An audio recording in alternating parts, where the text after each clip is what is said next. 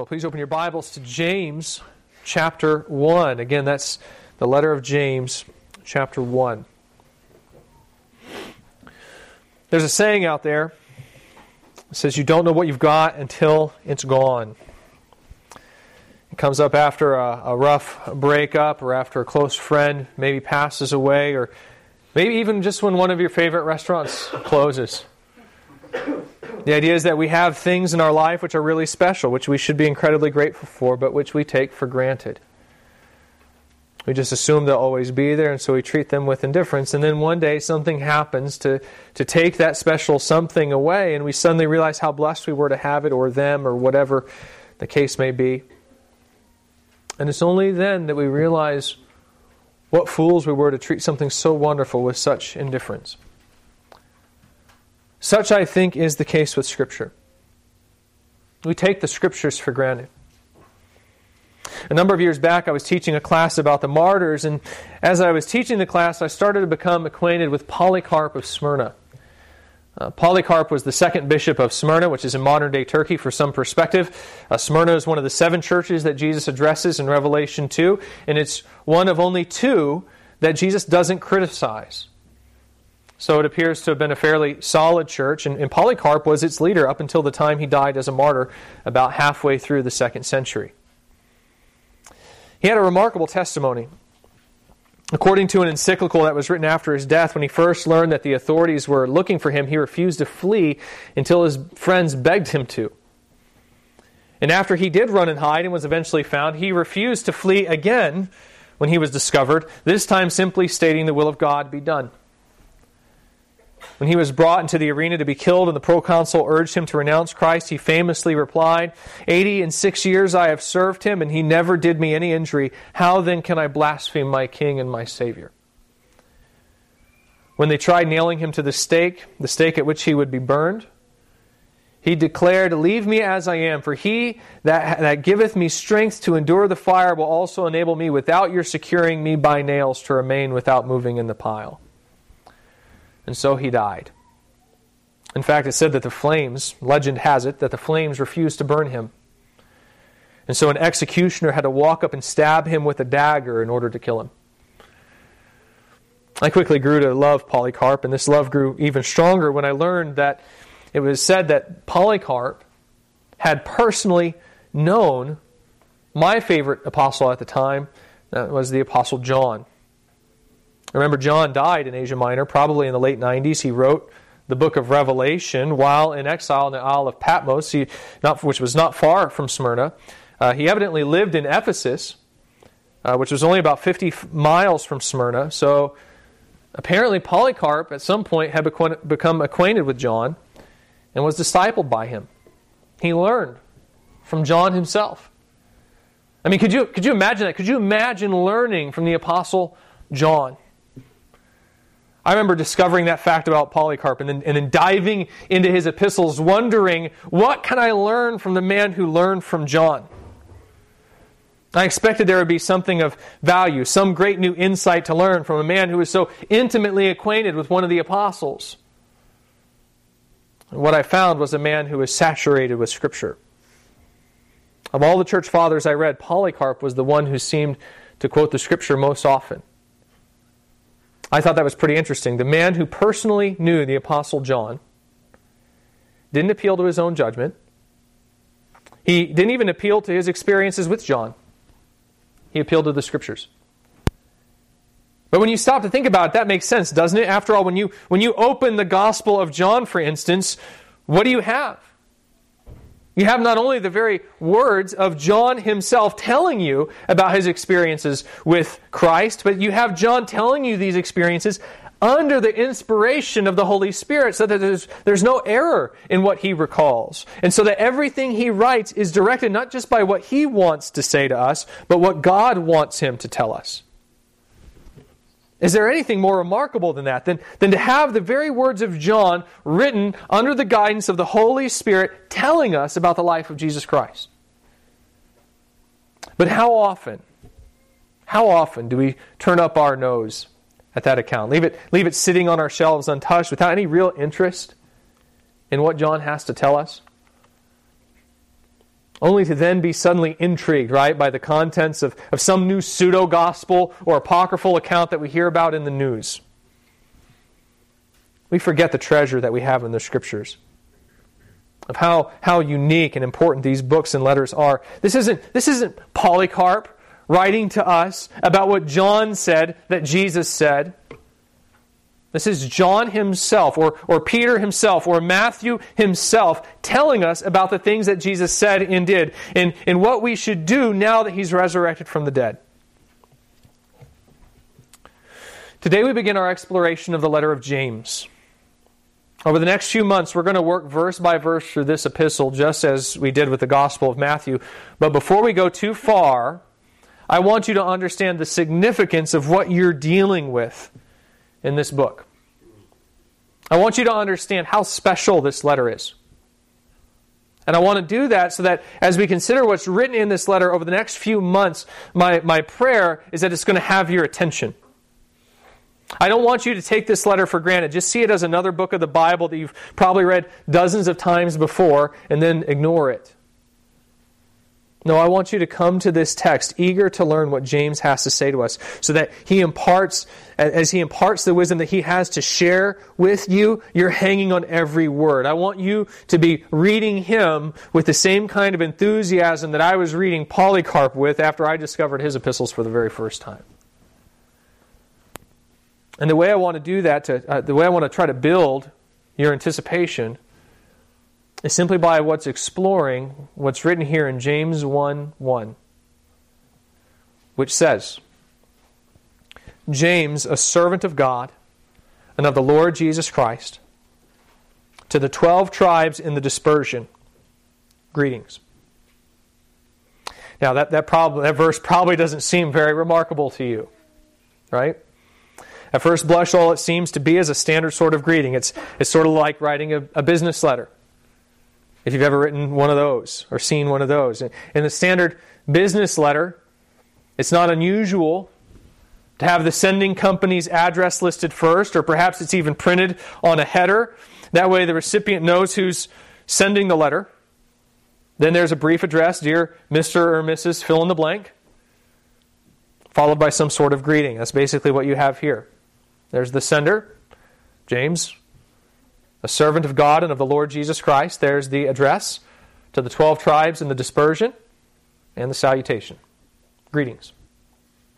That's pretty basic. It couldn't be any simpler than that, right? What's really there to discuss about this? I think there's more here than probably meets the eye. First off, look at that name one more time. James. Just James. Who is that? Who is James? There are a few different James that occur in the New Testament, so there are a few different candidates about who this could be.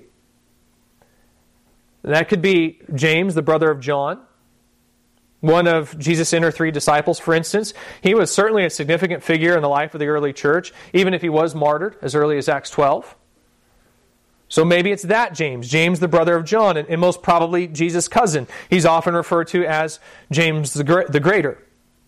And he was called James the Greater to distinguish him from James the Lesser, who was also one of the 12 and is referred to as James the son of Alphaeus. He's another possible author to this letter, James the son of Alphaeus. Maybe it's an anonymous James. Obviously, James appears to have been a fairly popular name at the time. Maybe this is some James that we don't hear about anywhere else. A James who had achieved some level of notoriety in the church and so would write a letter to the dispersion and refer to himself simply as James.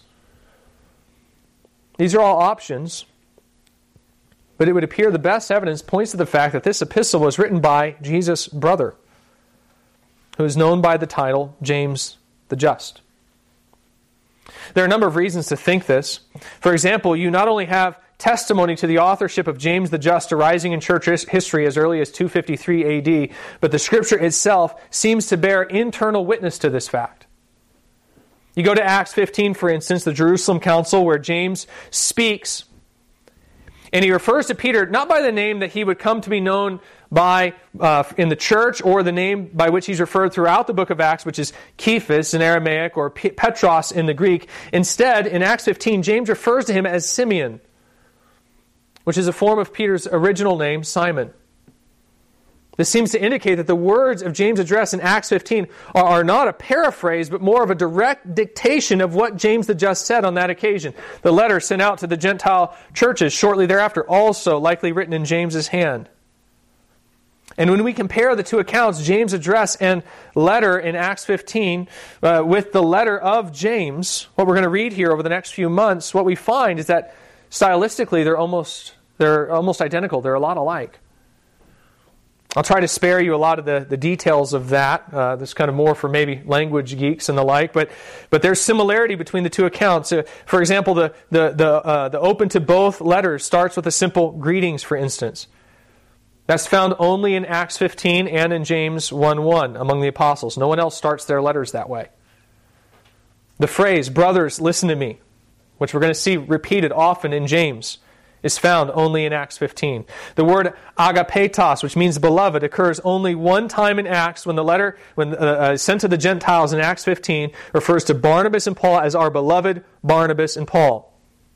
That same word occurs 3 different times in the 6 short chapters we have in James. And I could go on, but I think you see my point. Of the mere 230 words that could be attributed to James in Acts 15, there are as many as 8 different unique terms or phrases that repeat themselves in this letter. So there's an internal witness to the fact that this letter is written by James the Just because it's written in his style with his vocabulary. But perhaps the greatest evidence of all to James the Just authorship is the mere authority with which this letter is written. You see, there are some celebrities today that are so famous, right, that you only have to refer to them by one name. Maybe that's a stage name, maybe that's their last name. In some instances, it's even just their first name. But you say that one name, and you don't have to say anything more. Everyone already knows who you're talking about. Elvis, right? Oprah, LeBron, Madonna, Barack. Right? I don't have to say anything else. Their fame is so transcendent that you all know who I'm referring to simply by the one name. I don't have to refer to them as Elvis Presley or Barack Obama for you know which Elvis or Barack I'm talking about when I just mentioned that one name. Of course, the one thing about all those names, the one thing they share in common is that they are, in and of themselves, fairly unique names, right? I mean, how many Elvises do you really know? Or Oprahs do you really know, right? I can't just say Michael and assume that you know that I'm talking about Michael Jordan, right? Because there's a ton of famous Michaels. There's only one mega famous LeBron, and that's LeBron James. What's unique about this letter is that it's not only written by James, a servant of God and the Lord Jesus Christ, without any further description of who this James might be, but James actually was an incredibly common name at this point in history. And so for this James to write simply, James, and for him to expect his readers to know instantly who that is, he has to be an incredibly famous James among these readers. And there's only one James that can fit this description, and that's James the Just, the brother of Jesus. This may be hard for us to grasp because we don't think of James as a very important figure in the early history of the church. It's not that we think he's unimportant necessarily, but we just don't think of him as on the same level as like a Peter or a John. If we're thinking about important figures in the life of the early church, the first person that comes to our mind is probably the Apostle Paul. The early church, though, would probably disagree with you. They would probably point right away to James. If you were to ask them, who's the most notable person in the church, they would probably point to James. Did you know if you were to ask the average member of the early church, who is the leader of the church? If you had to pick someone to serve as pope, for instance, who would you name? Did you know that the average Christian probably wouldn't answer Paul or John or even Peter? The average Christian would probably answer James the Just. James, the brother of Jesus. He's the leader of the church. I don't know if that shocks you. It shocked me when I first had it explained to me, but it's true. I'd imagine that many of you already know that James was considered to be the leader of the church in Jerusalem, according to what we find in Acts 15, but the evidence of the New Testament actually points to more than that. It demonstrates that James was probably viewed not simply as a leader in the church, the leader of the church in Jerusalem, but no, he was the leader of the church universal. There are several passages that seem to point to this fact. For example, Paul explains in Galatians 1 that when he made his first visit to Jerusalem, 3 years after his conversion, he saw only 2 people, and that is Cephas, Peter, and James, the Lord's brother. In Galatians 2, Paul notes that when he went up to Jerusalem again 14 years later to defend the gospel that he preached, and at that time he met with 3 men, quote, James and Cephas and John, who seemed to be pillars. I already explained as we went through Matthew the significance that Peter and John played in the early life of the church. Here, Paul not only refers to them, but he adds James to their number, and he lists James first. That order is probably not insignificant. It's more than likely an indicator of who Paul understood was the leader of these 3 men, was James. This point seems to be confirmed when Paul notes a little later in chapter 2, Galatians 2, that on one visit to Antioch, Peter suddenly started to change his behavior when a group of men arrived sent by James from Jerusalem. Paul rebuked Peter for the change in his behavior, and Peter repented. But it would seem that Peter was actually kind of intimidated by this entourage sent by James enough that he thought it important to impress them with his conduct. Paul, of course, seeks approval for his ministry in Galatians 2 and Acts 15. And what's notable is that when the decision is rendered there in Acts 15 at the Jerusalem Council, not only is it James who speaks, but after hearing the arguments from Paul and Peter, as well as some of the Christian Pharisees, James renders his decision with the words, Dio ego krino. The ESV renders that phrase, therefore my judgment. But that's not really how James says it. The way, therefore my judgment, that actually softens the force of James's words there. The way it should actually be translated, most literally, is, therefore I have decided. Therefore I have decided. And it's in the sense of a legal verdict. I have judged. And the I is emphatic. It's not just I have judged. It's I, James, have judged. He seems to be pointing to the fact that this is his decision. And he then renders a verdict that's applicable not just for the church in Jerusalem, but for the entire church. You couple this with the fact that in Acts 21, when Paul comes to Jerusalem, he reports to James. And James tells Paul what he needs to do. He needs to take part in this Nazirite vow, and Paul does it. And you couple this with the fact that the first thing Peter does when he's delivered from Acts 12 is tell the people gathering at John Mark's mother's house. He says, tell these things to James and to the brothers. And the overall picture painted by the New Testament is that James is not just a leader of the church. He's the leader of the church.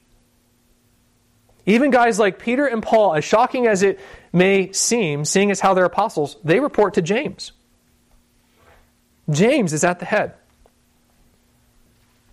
When we turn to the pages of church history, we seem to find this point confirmed. Dr. William Varner, for instance, points out, he says, quote, the oldest complete copy of the New Testament that we possess, Codex Vaticanus, has James, the 2 Peters, the 3 Johns, and Jude immediately after Acts. Then follow the Pauline epistles. In other words, the canon didn't originally go Matthew, Mark, Luke, John, Acts, Romans, and the Pauline epistles. It went Matthew, Mark, Luke, John, Acts, James, Peter, John. James, Peter, John, by the way, that's the same order that Paul lists the 3 pillars of the church in Galatians 2. Again, there seems to be significance to that order. Regarding this order to the canon, Varner continues. He says, Codex Alexandrinus also has this order. Further, the Eastern Orthodox Church still has maintained this order in their Bible, and the earliest edition of the Greek New Testament also adopted this ancient order. Essentially, the letter that we're about to get into here for the next few months, the Epistle of James, was listed as the very first epistle in the New Testament for about 1,000 years. The Jewish historian Josephus, I don't know if you've heard of him before or not, but we depend a lot on him for what we know about the political and cultural life of Israel in the first century. He wasn't a Christian, Josephus. He was a Jew. And so for our purposes, he wrote from kind of a detached perspective, meaning he's not writing about history as a Christian, as a believer. Anyways, he's a very well-known and respected historian from that time period, really the preeminent Jewish historian of that time. And did you know that there's only one Christian that Josephus ever mentions by name?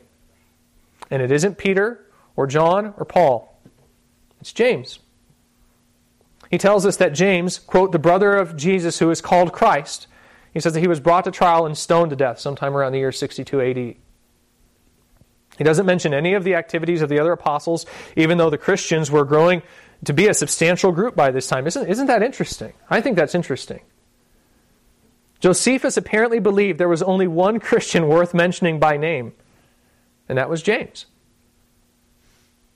Again, we underestimate the importance of James. I think we underestimate the importance of this epistle. What you have here with this letter of James is basically the leader of the church writing to, quote, the 12 tribes of the dispersion. Note that, by the way. James writes to the 12 tribes of the dispersion. Do you realize that Paul never writes like that? Paul will write to the individual churches that he planted, but he never writes to the whole church. Not James. James writes to the whole of the 12 tribes. You know why? It's because James enjoys a different kind of authority than Paul. While the churches Paul planted naturally looked to Paul as a source of authority, then the 12 tribes uniquely viewed James as their leader. And this is why he can begin the epistle simply, James. Not James the just, not even James the brother of Jesus, just James. He can do that because there's only one James that can be. There's only one James that can write with this kind of authority, and that is the James, the one and only James, the leader of the church. Hopefully you're starting to feel the weight of this epistle a little bit as we start to get into this here. I mean, imagine you are rummaging around in some cave in Israel and you happen to stumble upon a gospel written by Mary. Let's forget about whether it's legitimate or not. Let's just presume it was. Okay? Say you came across one, or suppose you discovered what appeared to be another Pauline epistle. Wouldn't you cherish those writings? Either because of the closeness that Mary experienced with Jesus, or because of the authority that Paul possessed as an apostle. Well, in a sense, we have both of those things in James. So again, can you get a sense of the weight of this epistle? Well, if so, I'd like to try to add another layer to it. The address here is rather unique. Again, this letter is written to the 12 tribes in the dispersion. I think this adds another layer to the way we understand James' authority. You see, when we consider the level of authority James enjoyed, we have to ask the question, why? Why did James possess this almost unsurpassed authority in the church? At moments, it seems almost total and unquestioned. I mean, in Acts 15, he's basically making a decision for the entire church single-handedly. There's no discussion or vote or anything like that. How does that work? I mean, what about the plurality of elders? Shouldn't James have to make this decision along with them? And beyond that, why is James occupying this kind of supreme position rather than one of the 12? Rather than Peter, for instance? And there are a few ways we could answer that question. One tradition in the early church says that the resurrected Christ appointed James to lead the church. And if that's true, that certainly explains why the church would look to him for leadership, right? That'd be a really good reason if Christ said, "You're the leader of the church." But that's just a legend. There's no way we can really verify that as fact. Another option is to say that by virtue of the fact that James grew up with Jesus, that he knew more about Jesus' thinking than anyone else, even more than the disciples, perhaps. And that would make sense too. I mean, it would appear that James and the rest of the Lord's brothers didn't believe in Jesus until either near the end of his public ministry or perhaps not even until after his resurrection. So it would seem odd to appoint to someone who came to faith so late as the leader of the church. But keep in mind, the 12 only spent around 3.5 years with Jesus. And it would seem only maybe about 1.5 years of that was spent in intensive daily interaction with Jesus. Jesus didn't start his public ministry until he was around 30. So depending on when he was born, James would have presumably spent many years with Jesus as they grew up together. So in spite of his late conversion, James would have still known more about Jesus' thinking than about anyone else, even the disciples. And that actually bears itself out in this letter, by the way. For instance, while James never directly quotes the Sermon on the Mount, what he says in this letter so closely mirrors what Jesus says in that message that it's generally assumed he had to be familiar with it. I like the way one commentator says it. He says that these allusions throughout the book of James are, quote, like the reminiscence of thoughts often uttered by the original speaker and sinking into the heart of the hearer who reproduces them in his own manner. You see what he's saying there? He's saying the content of James reflects someone who probably heard Jesus say the same basic things over and over and over again in different settings, and who's reproducing the content of that teaching in his own words. And if this is so, this may explain why the church almost instinctively looked to James as its leader. The problem with this kind of thinking, though, is twofold. First, Jesus promised the Holy Spirit. He said that the Holy Spirit would guide the 12 to preserve the content of his teaching. So the 12's authority in this matter would apparently override even James. They're a more reliable source of authority. In fact, they were appointed for that purpose, to communicate Jesus' teaching to the world. So that doesn't seem to really explain why James would be the leader. And even if it did, it still wouldn't explain why James seems to enjoy an almost unquestioned level of authority in the early church. Like how could he make the Acts 15 decision almost single-handedly? There's no real precedent for that in the rest of the New Testament. And I think to answer this question, you have to go back in time and understand the gospel through the eyes of those to whom it was first delivered, and that was to Israel. The gospel came first to the Jews. If someone were to ask you, I want you to think about this. If someone were to ask you, what's the good news of the gospel? What would you say? I would venture most of you would probably say something like eternal life, or perhaps reconciliation with God. But either way, however you would state it, you'd probably frame it with reference to heaven and hell, right? The gospel is the good news that Jesus cleanses us from our sins so that we can be in heaven with God rather than suffer his wrath in hell. And this occurs, of course, simply by faith. Am I pretty close? Is that kind of how you would describe and frame the gospel? I would think I'm pretty close there. Well, what about the first Christians? What about the Jews? What did they understand the gospel to be about?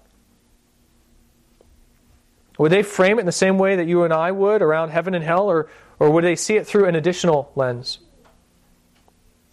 Of course, we just finished up the Gospel of Matthew, and if you were here with us for many of those messages, then I think you already know the answer to that question. For the Jewish Christian, the coming of Messiah was about eternal life. I don't want to take that away. It's not that wasn't part of it. The coming of the Messiah was about eternal life, but it wasn't just about eternal life. It was about something else as well. For the Jewish Christian, the coming of the Messiah meant the restoration of Israel. It meant the fulfillment of the promises made to Abraham.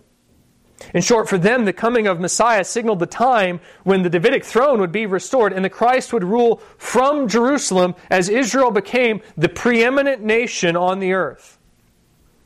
This is why, for instance, the Gospel of Matthew begins with the words, the book of the genealogy of Jesus Christ, the son of David, the son of Abraham. He traces Jesus' lineage back to Abraham, emphasizing his Davidic descent because he's writing to Jewish Christians and he wants to show them how Jesus is the Davidic king who will fulfill all the promises made through Abraham. That's what those first Christians, Jewish Christians, anticipated about the coming of the Messiah. In fact, you go back to Acts chapter 1. We read this for our scripture reading today, right? In Acts chapter 1, what are the disciples asking the resurrected Christ? They say, Lord, will you at this time restore the kingdom to Israel? They're still looking for the restoration of Israel because they knew that's what the Old Testament promised with the Messiah, the restoration of the Davidic throne. That's what the first Christians were looking for. They wanted the fulfillment of the Olivet Discourse, the return of the Christ to restore the nation of Israel, just as been promised in books like Daniel. We can't get away from this. The first Christians understood the gospel in terms of what it meant for Israel specifically. It was only later that they began to fully realize the larger implications of this gospel for Gentiles like us. Indeed, that was the whole point of the Acts 15 Jerusalem Council, to try to figure out what to do with all these Gentiles who were coming to Christ. They didn't anticipate that. In fact, in Acts 10, Peter had to be convinced through a vision that Gentiles even could participate in the Christ's new covenant promises. Before that, he didn't even think it was possible. You have to keep this in mind when you try to understand the position that James enjoyed by the time you get to Acts 15.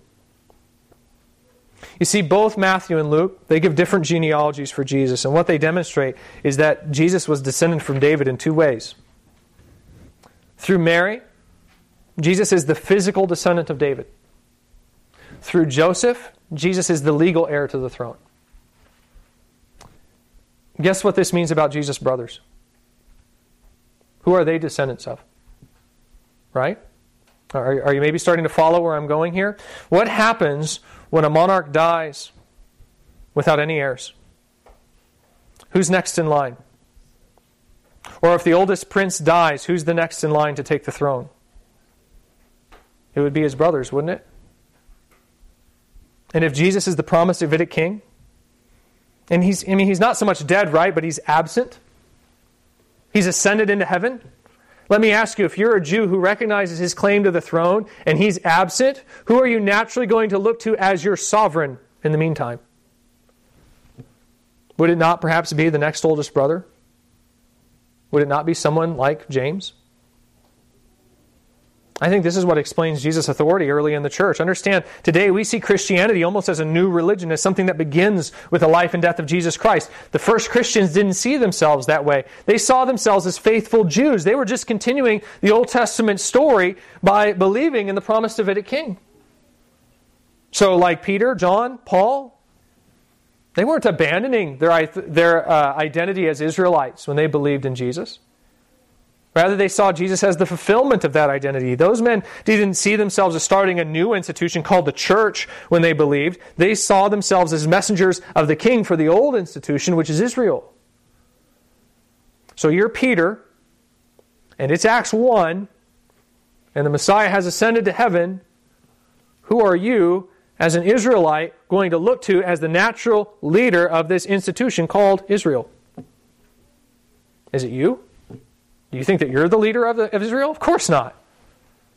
You have no claim to the throne. You don't have any Davidic blood necessarily. In a sense, no one actually has a claim to the throne because the King Jesus has been resurrected unto eternal life. He's the one and only person who can legally claim the throne, but he's gone. So who would you naturally turn to as the rightful authority to lead Israel in his stead? Wouldn't it naturally be one of the members of the royal family? I think that's why you find guys like Peter and Paul essentially obeying James. It's because they understand that organizationally, the leader of Israel has to come from the Davidic line. And that's how they see themselves. They're Israelites in submission to the Davidic throne. In fact, I think this even explains why James renders the decision he does in Acts 15. If you go back to Acts 15, you can turn there if you like, look along here. He renders this verdict based on a passage that has to do with the Davidic throne. In Acts 15, he quotes Amos 9 saying, "And with this the words of the prophets agree, just as it is written, after this I will return and I will rebuild the tent of David that has fallen. I will rebuild its ruins and I will restore it, that the remnant of mankind may seek the Lord and all the Gentiles who are called by my name, says the Lord, and who makes these things known from of old." That's in verses 15 to 18 if you're trying to find that there. He makes a reference to a prophecy about the Davidic kingdom. Do you know what that is? That's the leader of Israel, a Davidic descendant, saying, the Old Testament said that after the Davidic throne was restored, Gentiles would turn to God. So my judgment is that we accept them as they are. There's no reason to force them to be a part of Israel. The whole question about the Mosaic Law that's coming up there is a question of whether Gentiles need to become Jews in order to be saved, since the law was a covenant that was made with Israel. James, as the interim leader of Israel, says, my judgment is no. They don't need to become a part of Israel. And his judgment is respected because it's understood that he has that kind of authority. See, I wouldn't so much call James the leader of the church at this time. I don't think that's what you're seeing in the New Testament. I think that what you're seeing is that James is the leader of Israel of believing Israel. The church sort of spans across both Israelites and Gentiles, and among the Israelites, James is understood to be the de facto leader of the political organization known as Israel. Now, read verse 1 one more time. James, a servant of God and of the Lord Jesus Christ, to the 12 tribes in the dispersion. Greetings. Do you see it now? Do you see what this letter is? This is a member of the royal family making an address to his fellow Israelites. So can you start to feel the weight of this letter? Again, we underestimate James. We kind of brush off this epistle as kind of a second-rate book since it wasn't written by one of the 12. That's not how the first readers would have understood it at all. It's like when the president, interrupts regularly scheduled programming to address the nation. That's what this letter is for them. It's their president issuing a kind of national address. It's the leader of Israel speaking to Israel. So understand this address in verse 1 would have immediately gotten everyone's attention, just as it should get your attention. That being said, what's James going to say in this letter? What's he going to tell his audience? Once again, I think we discover one of the core issues right here in verse 1. These aren't just the 12 tribes that James is addressing. These are, quote, the 12 tribes in the dispersion. They're the 12 tribes who are scattered abroad.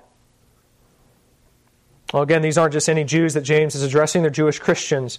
Non-believing Jews would not have accepted James' authority. Believing Jews would. So the dispersion here probably isn't a reference to just Israelites at large who have been scattered abroad as a result of the original exiles by the Assyrians and the Babylonians. It would seem rather that he's writing to Jewish Christians who have lately been scattered abroad. Acts shows us that the early church was basically confined to Jerusalem at first, where James was, and it was only later that the gospel spread out from there. And what initially scattered the gospel abroad more than anything else? It was persecution. You go to Acts 8, and after Saul begins to persecute the church begins to scatter beyond the borders of Israel. And as they go, they preach the gospel to other Jews and eventually even to Gentiles. By Acts 11, we learn that they've gone as far as Phoenicia and Cyprus and Antioch. And so as James writes to the 12 tribes, he writes to them as they're dispersed throughout the Roman world by this initial wave of persecution. Why would James write these scattered Christians? Well, it's possible that he'd write them to instruct new converts in the basics of the faith. Again, understand that James probably writes this letter before Acts 15, since there's no mention of the Gentile question, which was really the pressing issue in the church for quite a while. Nor does he quote any other New Testament book, meaning that it probably doesn't come far enough after Acts 15 to make the Gentile issue no longer relevant. So you put it before Acts 15, and yet after the initial waves of persecution that we find in Acts, and that probably means that it was written sometime between the years 44 and 49 AD. That not only makes this the first New Testament book written, but it's also written before the church has any sort of consistent structure in place to guide it. Again, the first real mission effort wasn't planned. It was forced by persecution. They weren't ready for that. This means that these new converts that are coming into the church are perhaps coming in without any sort of ecclesiastical structure tying them back to the authority of the church, and they're most definitely coming in without any kind of written corpus to guide them regarding the basics of Christianity. Again, not even the Gospel of Matthew was written by this point in time. There were no Gospels written, nothing like that. So these new converts need some kind of authoritative instruction about how they should live as Christians. And who better to do that than the de facto ruler of Israel, James? That's one possible reason for why James writes. Again, a lot of the material in this letter repeats the basic teachings of Jesus. It mirrors the Sermon on the Mount, for instance. Maybe that's James' point, to give basic instruction to the faith. However, when you consider the content of this book, there seems to be a better option, and that's to instruct the church regarding how to live under the trial of this persecution and dispersion. One of the things we're going to see come up over and over again in James is his concern with the rich and the poor. It would appear that there's some kind of tension that's erupted between the rich and the poor in the church. The rich are abusing the poor. The church is showing deference to the rich over the poor. The rich are hardening their hearts to the poor and refusing to help them in a time of need. That's a consistent theme. In short, it would appear that the initial harmony that we find early on in Acts is not occurring in the dispersion. In Acts, the people were selling what they had and holding it in common, and they were doing this to a degree that no one in the church had any need. That's apparently not what's happening in the church when James writes. Do you know what will cause that kind of disruption? Suffering will. Persecution will. When things get tough, like really tough, it's a natural tendency for people to want to provide for their own future financial security by refusing to give to others. And this seems to be the major theme of the book. James wants to demonstrate how this kind of selfishness in the church undermines the heart of the gospel. And he's going to weave in and out of how our concerns for the future should affect the way we live right now. And he's going to do this while he talks about how to process suffering and why we should be generous to one another and where that generosity will come from in the midst of suffering. And he's going to frame all of that discussion in a very simple two-part wisdom structure.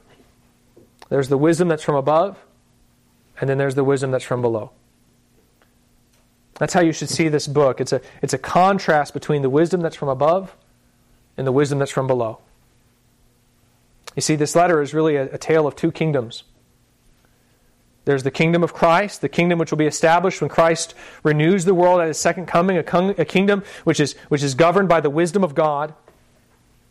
And then there's the kingdom of Satan, a kingdom which is currently in effect, which currently governs the way of this world, and which is safe to say has been instrumental in the church's persecution. But it's a kingdom that will also be destroyed at the time of Christ's coming. The de facto leader of Israel is writing to these missionaries and new converts, and as he hears of the turmoil that's occurring in the church, he's asking them, he's saying, which kingdom do you belong to? You need to remind me once again, where does your citizenship lie? Where does your allegiance lie? You who hoard your riches and close your heart to your poor brethren, do you belong to Christ's kingdom? Are you living in light of Christ's second coming? And you poor who lust after the things of this world and show deference to the rich, how about you? Are you? You who speak ill about your brother, or those who fight and contend with one another, what about you? What kingdom do you belong to? As James brings this question to the table and then describes what wisdom looks like when set against the backdrop of this future kingdom that's going to come down from heaven with the return of Christ, what we're going to discover is that the wisdom that's from above presents a very different set of values from what we would naturally esteem to be good or wise. James is going to disclose a wisdom that proclaims that suffering is a kind of blessing, that riches are almost a curse, that the weak shall be exalted and the mighty shall be laid low. And perhaps most surprisingly of all, it's a wisdom that says that true joy and lasting satisfaction is found not in independence and self-assertion, but in humility and faith. That's what this epistle is about. It's about our identity as Christians. The idea is that in Christ we belong to a new kingdom, a kingdom with an inverse set of values, all the while living in a world that is flooded with thinking that is earthly and demonic. How do we navigate this world and maintain our Christian testimony while surrounded by such hostile forces? James is going to show us. And what we're going to find is that it's nothing like what we would expect. As James engages in this discussion and discloses this wisdom from above to us, I think we're going to discover that he has something to say to each of us. Are you suffering, for instance? If so, James has something to tell you about how to understand that suffering. He has something to tell you about what suffering looks like from God's perspective. Are you struggling with sin? Do you have idols that you have a hard time letting go? In short, do you find yourself struggling with a love for the things of this world? If so, then James has something to say to you as well. He wants to help you repent and to find freedom in Christ by demonstrating to you the foolishness of your earthly thinking. Or maybe it's not a love for this world that you struggle with, but faith. You're struggling with sin because you have such a hard time trusting in the promises of God. Again, James has something to say about that. Or maybe it's not a love for this world that you struggle with, or even faith that you struggle with, but love. Just plain love. Do you have a hard time loving other people? Do you struggle to put the needs of others before your own needs? If so, then James would like to have a word with you. He has something to tell you about that. And maybe you're just unsure about what righteousness is supposed to look like. You wonder what obedience really is. Again, James has answers for that. He's very interested in telling us what righteousness looks like in action. Of course, then again, I don't think we could expect anything less from a man known as James the Just. I think we're going to find that James is a man who is incredibly pious, who has a great zeal for God and His righteousness, and who knows a great deal about what God's values look like in action. And so I think this should be an exciting time for us. You can only imagine what those first Christians would have thought when they first heard news of this letter. Just imagine. There's no such thing as a New Testament yet. All you have is the Old Testament and a knowledge that Jesus has fulfilled those Scriptures. You've since been scattered abroad, and the harmony that you experience in the church in Jerusalem is not taking place on the gospel's frontiers. You're confused about the suffering you're experiencing, confused about the state of the church, and then you hear that James, the Lord's brother, the leader of Israel, has put together a letter to try to set things straight, to try to unify the church by reminding Christians of their calling and by telling them how to interpret the events that you've been experiencing. I imagine those first believers would have devoured the content of this letter, so eager they would have been for some type of guidance, and then to receive it from one so esteemed as James. There would have been great hope when this letter was first received, hope that James could bring order and perspective to the chaos they had been experiencing. We may not share in the suffering of those early Christians, but what we do share is the struggle of trying to follow Christ in a world that's turned upside down by sin. We may not know what it's like to really be persecuted for Christ's sake, but we know what it's like to suffer, and we know what it's like to be tempted, and we know what it's like to love this world more than Christ.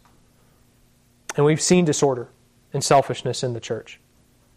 Those aren't struggles that are confined to the experience of Jewish Christians 2,000 years ago. They're struggles that are common to every Christian in every age. And here in this letter, James, the Lord's brother, the man who is perhaps most acquainted with the Lord's teaching, and who's definitely a unique representative of His authority, he's going to show us the path of wisdom that leads us through these struggles so that Christ might be magnified in us. As we begin this study, let's pray that God would bless this church by opening our hearts to receive this heavenly wisdom together. Let's pray.